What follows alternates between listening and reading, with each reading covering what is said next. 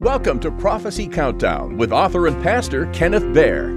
Join us every week for the latest updates on what the Bible has to say about the events, the characters, and prophetic signs of the return of Jesus Christ and His coming kingdom. Make sure you not only subscribe, but like your favorite episodes and share it with your friends. Now, on with the broadcast. The question today that we'll be looking at is what somebody asked us. It's will there be a third temple built in Jerusalem? That's a great question. I want to encourage you as a subscriber, as a friend, as just maybe a viewer of this video or this podcast, to send us in your questions on the end times. This is Prophecy Countdown. So we'll be taking a look at not only what the Bible has to say, but we'll also try to be answering your questions, your specific questions about whatever's on your mind about the end times. Maybe something that you've heard or somebody has told you. So this question today about the third temple is really a great question. Will there be a third temple built in Jerusalem? So let me start with a little bit of history. The first temple in Jerusalem was actually constructed by King Solomon. King Solomon back in the 10th century BC. It was built on Mount Moriah, which is where the present Temple Mount is. Solomon was the son of King David, the beloved King David. However, the Bible says that the Lord would not permit David to build him a house, a temple, because David had blood on his hands. In 1 Chronicles chapter 28, verse 3, it says that David was a man of battles and had shed much blood. So the Lord would not let him build. However, David decided to go ahead and start preparing and getting all the supplies ready for the temple. Gold and silver, some of the implements that were used in worship, as well as some of the timber that was used for their construction. So Solomon was able to construct the temple that David had actually planned out. Now, Solomon's temple replaced what was known as the tabernacle in the wilderness that goes all the way back to the time of Moses, when the people of Israel were in the wilderness and they'd moved the tabernacle with them. That's where the Ten Commandments, where the Ark of the Covenant was stored, and it was brought into Solomon's temple. Now, Solomon's temple stood until the Babylonians came in about 400 years later and destroyed it around 586 BC. The Babylonians came in because of the unbelief, because of the idolatry of the people of Judah. God allowed them to be taken captive, taken to Babylon.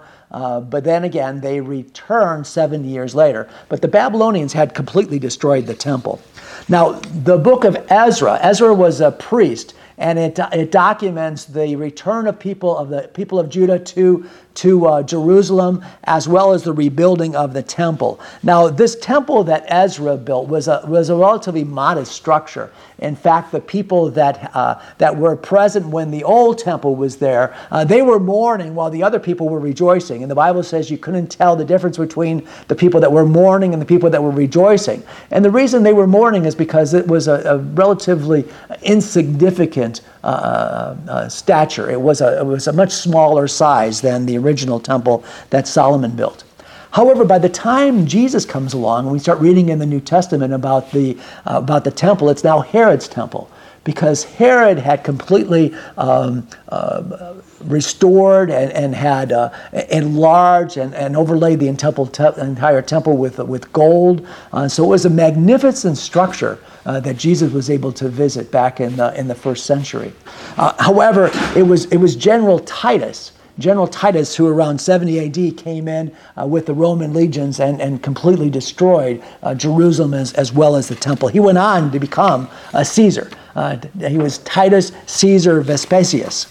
So again, back to your question about the third temple. Again, it's a great question. It's been almost 2,000 years. 2,000 years since there's a temple in Jerusalem. So the question is, well, how could there possibly be a temple in Jerusalem when on the Temple Mount we have the Dome of the Rock that the Muslims had built hundreds and hundreds of years ago, and it's been standing there. And the Muslims are really in control of the Temple Mount.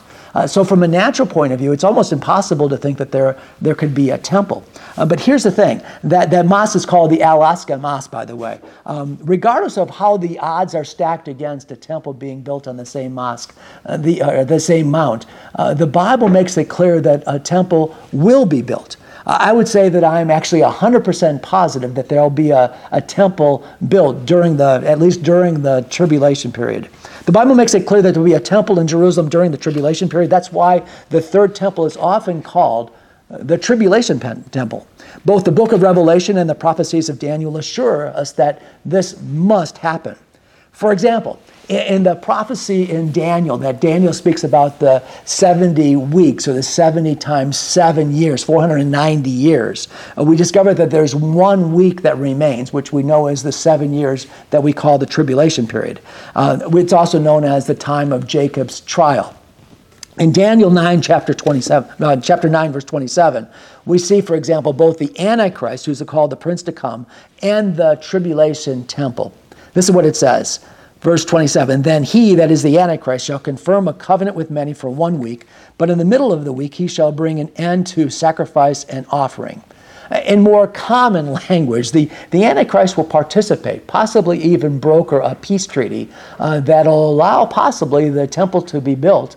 And this peace treaty is supposed to last for 7 years. However, in the middle of that period of 42 months into the peace treaty, the Antichrist will cause the sacrifices and offerings in the temple to cease. Daniel in chapter 12 comments on this as well. He says, from the time that the regular sacrifice is abolished and the abomination of desolation is set up, there'll be 1,290 days. That's 3.5 years.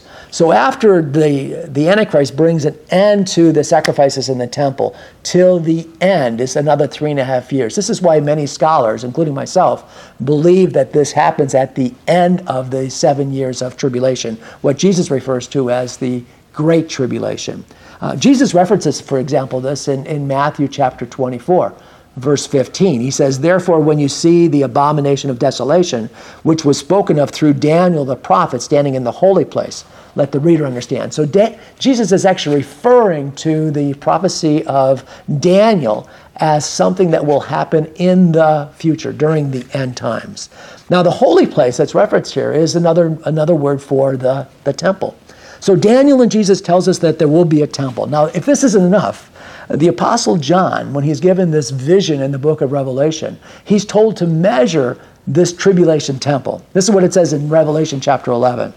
Then I was given a reed like a measuring rod, and the angel stood saying, rise and measure the temple of God, the altar and those who worship there.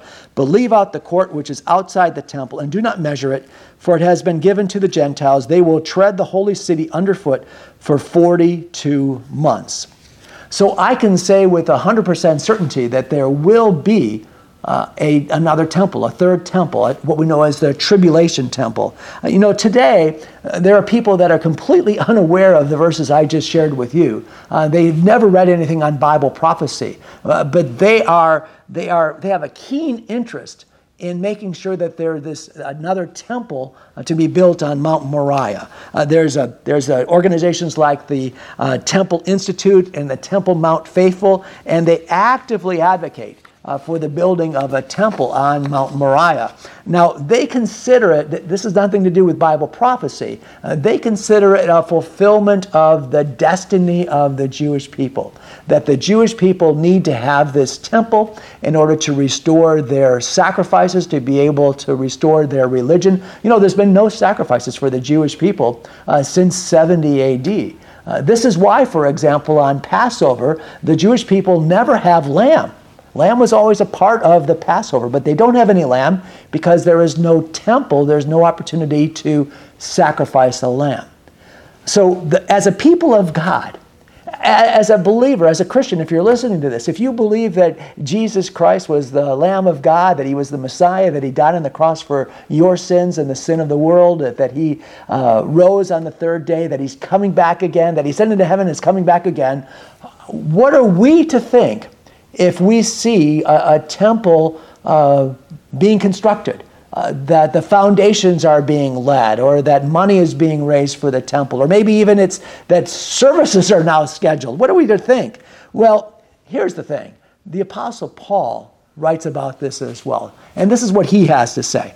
He said in 2 Thessalonians chapter 2, verses 3 and 4, he says, "Let no one deceive you by any means, for that day will not come unless the falling away comes first, and the man of sin is revealed, the son of perdition, who opposes and exalts himself above all that is called God or that is worshipped, so that he sits as God in the temple of God, showing himself that he is God." So you see, Paul echoes exactly the same thing, that there will be a time when this man of perdition, this prince, this Antichrist comes.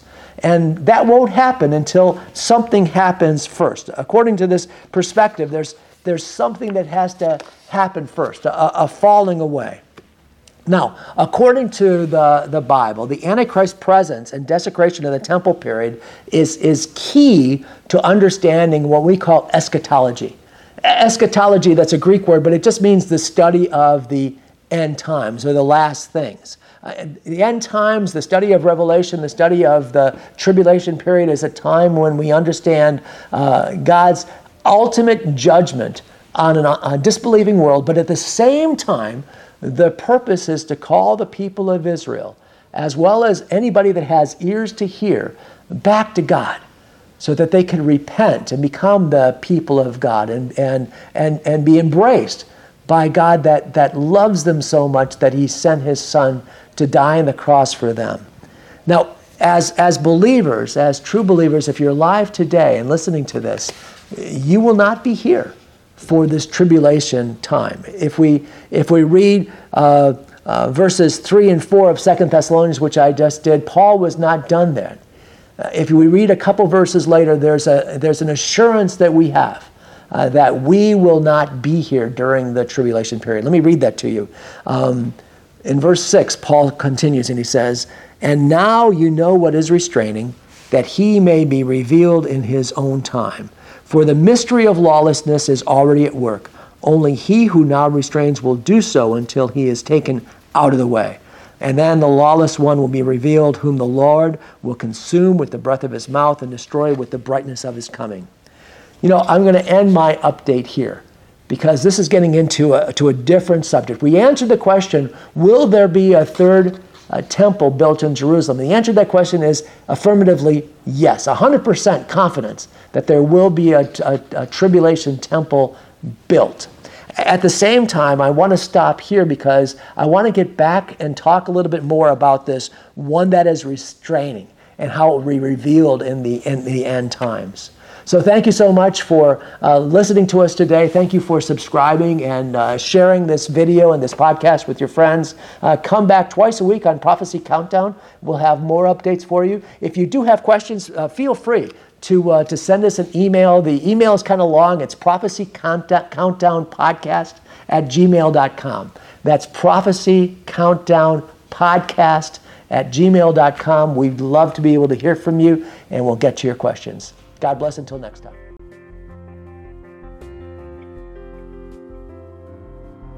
Nearly every day, it's common to see, read, or hear something about the end of the world, the apocalypse, or end times. Author and pastor Kenneth Baer's The Apocalypse and Coming Kingdom zooms in and breaks down biblical prophecy as it relates to Jesus' imminent return and the coming 7-year period, including the Great Tribulation. Available in both paperback and Kindle versions. Get your copy on Amazon or at Barnes & Noble and select Christian bookstores. The title again is The Apocalypse and Coming Kingdom.